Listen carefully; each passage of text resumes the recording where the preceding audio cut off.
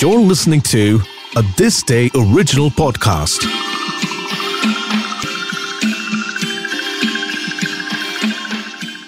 Roar of the Tiger, remembering the Nawab of Pataudi. India has had many iconic test captains, but rarely has anyone matched the charisma and charm of Mansoor Ali Khan Pataudi, a sportsman, a leader, and a true blue Nawab. Today's episode is about the tiger himself. The last Nawab of Pataudi and the heir of the Nawab of Bhopal, Mansoor Ali Khan Pataudi, also nicknamed Tiger Pataudi, went on to be described as India's greatest cricket captain by contemporary and former cricketers of his time. If only being an erstwhile Nawab and the captain of the Indian cricket team wasn't enough, he went on to marry Sharmila Tagore, the film actress from the Tagore family. Yes, Rabindranath Tagore's family. So many interesting facts about a man in one paragraph. Aren't you interested in knowing more? Mansoor Ali Khan Pataudi, nicknamed Pataudi Jr., had quite a life. The young Nawab, upon birth, became the Prince of Pataudi and later of Bhopal, inheriting the Nawabi. He served as the titular Nawab of Pataudi till 1971, when the provision of the Privy Purse was abolished, along with the recognition accorded to them by the Indian Constitution. But would you believe if we say that he was not only a king with robe, but a cricketer with excellent batting skills? In cricket too, he touched great heights as he went on to become a batting legend and led the Indian cricket team.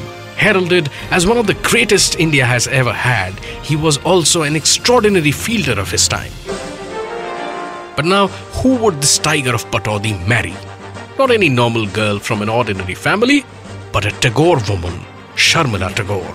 It's alleged that Pataudi had to pursue Tagore for 4 years before she finally said yes, and once she did, they were the most impulsive couple. One of the lesser-known anecdotes about his life is that 6 months before he made his debut for the Indian team, he was involved in a car accident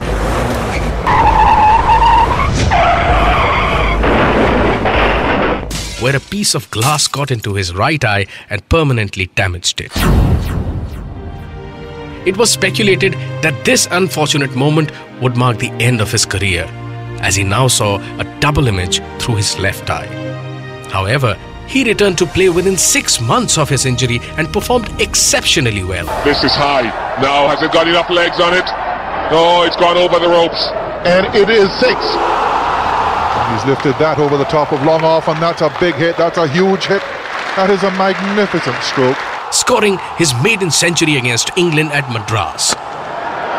4 ball sliced away, which helped the team notch the first ever victory against the English, was that he played with his cap pulled down over his right eye, as that made it easier for him to focus on the delivery.